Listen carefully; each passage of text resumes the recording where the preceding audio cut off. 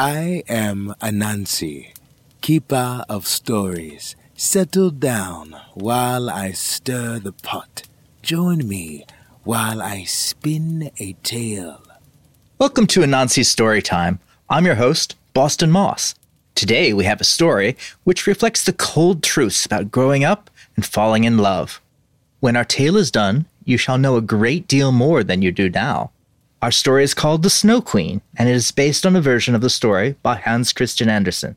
Our players are Matt Olaf Hinton, Max Baskin, Lisa Watson, Michelle Morrison, Tara Griffiths, Andrew Whitby, LJ Donnell, and William Wolfe. Please enjoy. And now, a word from our sponsor. Hey, do you have feet? Do those feet hate walking? Come finance a new vehicle at America's #1 van maker. That's right, shoes. But don't worry, they're not just for your feet. You can fit your whole body and several other bodies, living ones. Don't get any ideas. Shoes, where America buys vans for totally legal things.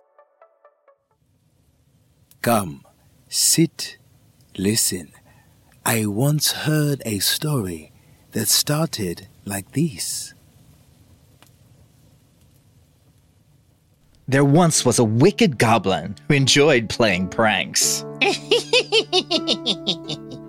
This goblin devised a mirror that showed the worst and ugliest version of everything reflected in it. He loved to slip this looking glass into the hands of unsuspecting victims. There, I'm all finished with your hair. You have such lovely locks, and this style truly suits you. Would you like to see how it looks? Why, I look repugnant. This is horrible. How could you do this? You changed my whole face. I look like a monster. Is this because of Tom? I'll never forgive you.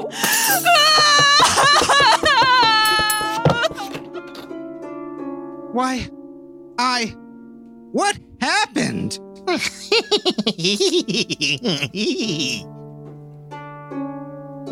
The goblin decided to create a giant version of the mirror and take it to the highest peak he could find, where it would reflect the ugliness of the world upon itself. He spent days and nights working on this enormous invention. He poured his wicked heart and soul into his work and reveled in the marvels it showed him. He then traveled for months and years, climbing mountain after mountain. And when he finally reached the top of the world, he held the mirror up and dropped it. The goblin was so angry that he threw himself off the mountain. Never to know all of the trouble and turmoil that would be caused when the pieces of the mirror fell back to earth. Meanwhile, in a very small town, not too far away, a young girl named Gerda and a young boy named Kay lived next door to each other with their grandparents. They were best friends who spent all their waking time together and knew their worlds only in the terms of the other. For their entire lives, only a small rose bush, planted by Gerda's grandfather on the night Kay was born, separated their bedroom windows. Look, it's snowing, Kay. I haven't seen snow in years. Poor child. This must be worrisome. You've only known sun and flowers. Don't hide. Look there, see. All you are seeing are white bees buzzing around outside. Oh, grandmother, it's so pretty. Is there a white bee queen? Of course there is. She flies in the middle of the bees. She is the most lovely queen of all, but she can be very dangerous. She is very cold and often kills that which is lovely. And when she peers into your window, you'll know she was there by the lace she leaves behind. Grandmother, the Snow Queen was here. There's lace all over my window. Yes, dear. But I can't see Gerda. I can't see into her window. Is she there? Is she okay? Yes, dear. I'm sure Gerda is perfectly okay. In fact, I bet Gerda's grandfather already taught her this little trick I'm going to teach you. Come over to the fire. Pick up one of these stones and put it on the side of the fire. There now. Once it's heated up, We will place it against the window and... Oh, you ripped the lace! Not exactly, my dear. Look, it's just melted a perfect little peephole for your eye. I can see outside. I can see Gerda's window. I can see Gerda's eye staring back at me. The two children spent the morning making peepholes in the window, and then other patterns with the melted ice. After lunch, the snow slowed down a bit, and the grandparents decided it was safe to bundle them up and let them play outside. Oh, goodness. It's so very cold out here. I've never been this cold. Kay, look at our rose bush. All the flowers are frozen in place. They are blue instead of red. Yes, my grandmother said the Snow Queen would kill everything that is pretty. Come on, let's go make footprints. The two children played in the snow until the sun set, causing the remaining snowflakes to glitter and sparkle. What they didn't realize was at that point, the fragments of mirror were mixed into the last of this extraordinary snowfall. Ouch! What is it, Kay? What's the matter? Something hurt my eye. Ouch! Oh! And then here, in my chest. Ow! It stings. My eye. And my heart. Gerda, make it stop. The roses on that bush. How ugly they are. This one is worm-eaten. That one is stunted. Kay kicked the planter holding the bush, breaking off both the offending blossoms. Come here. Let me see you. Maybe I can help. Here, look at me. And you. I don't want to look at you. You are hideous to look at. Gerda, how did you get so ugly? Get away from me. I hate you. Kay?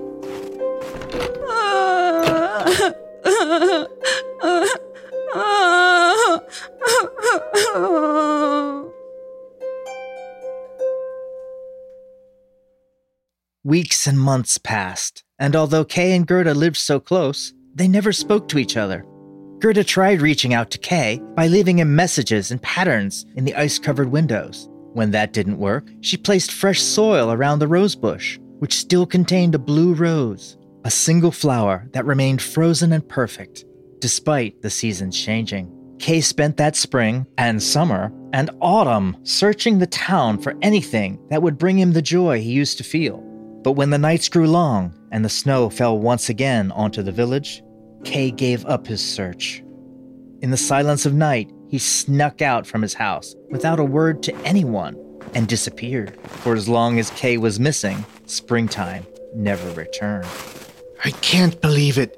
It's been snowing for 6 months straight. I must find a place to stay tonight, or I will surely freeze. Excuse me, young man. But you are beautiful. It has been so long since I've seen anything beautiful. And even then, I've never seen someone so beautiful as you. How can this be? Who are you? Why, thank you. I am the Queen of Snow. And you are Kay, are you not? Would you like a ride? You look half frozen. Kay, entranced by her beauty, climbed onto the seat beside her without hesitation. As soon as the sleigh started moving, the boy's body shivered and his teeth began to chatter. What is wrong, child? Are you frightened? No, Your Highness. I'm just cold. The Snow Queen leaned over and placed a gentle kiss on Kay's forehead. There, child. How is that? I've never felt so warm and comfortable before. What a charmer you are, young man. I think I will keep you at my castle. Would you like that? Kay smiled at the offer, but then his face fell and his brow creased. But will I miss my family? Oh, child, I know a way to soothe your pain. She placed a second kiss on Kay's cheek, and all the pain of his past slipped away. His face smoothed out, and he smiled, because now all he could see or remember was the beauty of the Snow Queen. He was thoroughly smitten with her. I would love to go to the castle with you, my queen. Will you kiss me again? Oh, my precious pet. If I were to do that, it would freeze you solid where you sat. And there you'd remain for all time. I said I would keep you at my castle, not leave you in my sleigh. The Snow Queen drove her sleigh on through the night and brought Kay to her castle. There she kept him as her pet for many years.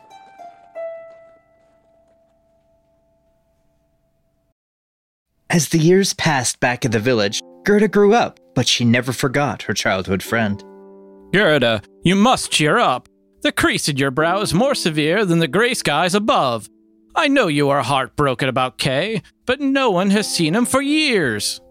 I just want to know what happened, Grandfather. What did I do wrong? Nothing, my dear. It happens. Children grow up.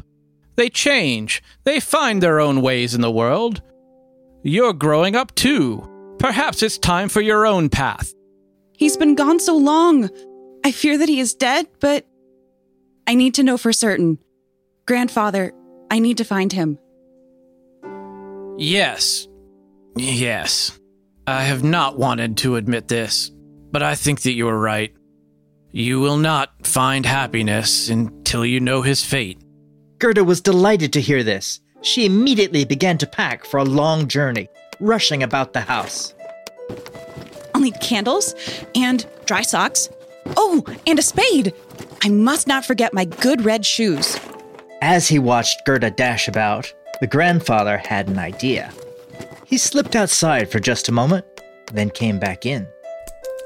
Here, Gerda, add this to your pack. Grandfather, you cut the blue rose. Yes, but I think you may need it. Now, go before I change my mind and make you stay. Travel safe, child. Thus, Gerda set off to find Kay, with her knapsack stuffed and her good red shoes on her feet. Ugh, the snow makes everything look the same. I don't know if I'm heading towards the mountains or toward the sea. Gerda trudged along until she came to a mighty river. If Kay came this way, maybe he fell into the river? As she stared, it seemed as if the waves were nodding to her. Is it true, Mr. River, that you have carried my friend Kay away? The waves seemed again to nod. I will give you my good red shoes, my most precious item, if you would give him back to me. Gerda crouched down, took off her good red shoes, and threw them into the river. But the waves floated the shoes back to her. Perhaps I did not throw them far enough. Gerda grabbed her shoes and looked around the bank until she found a small, unattended boat amongst some reeds. Gerda climbed into the boat, intending to throw the shoes farther into the water than she could from the shore. But the boat was not tethered. Her movements disentangled the boat from the reeds and began to float down the river. Gerda fell on her butt in the boat, and the red shoes fell beside her. Oof. Maybe the river will carry me to Kay. But after some time passed, and Gerda saw no sign of Kay, she began to despair. She laid in the bottom of the boat, rested her head on her pack, and cried herself to sleep.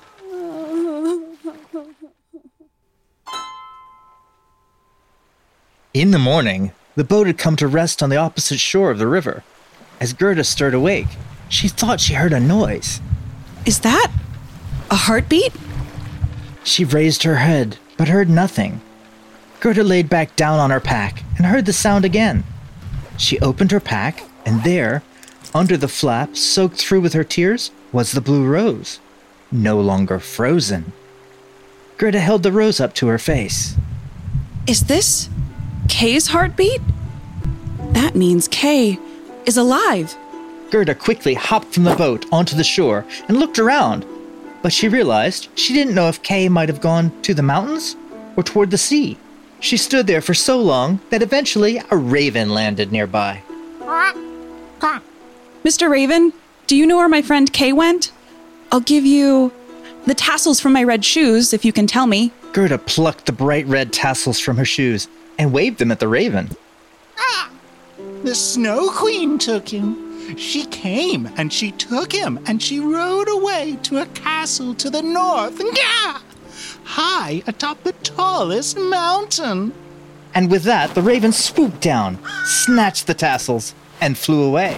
Thank you. Don't thank me yet, girl. The path is long and very dangerous. You will be challenged, and you may want to turn back. I cannot return until I find Kay. Now that I know he's alive and where to find him. Gerda continued along the river, towards the mountains. The raven was not incorrect. The path was incredibly difficult and challenging.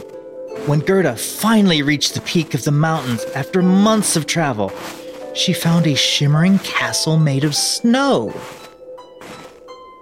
How very peculiar. Where castles might normally have topiaries, this one has ice-covered statues of people.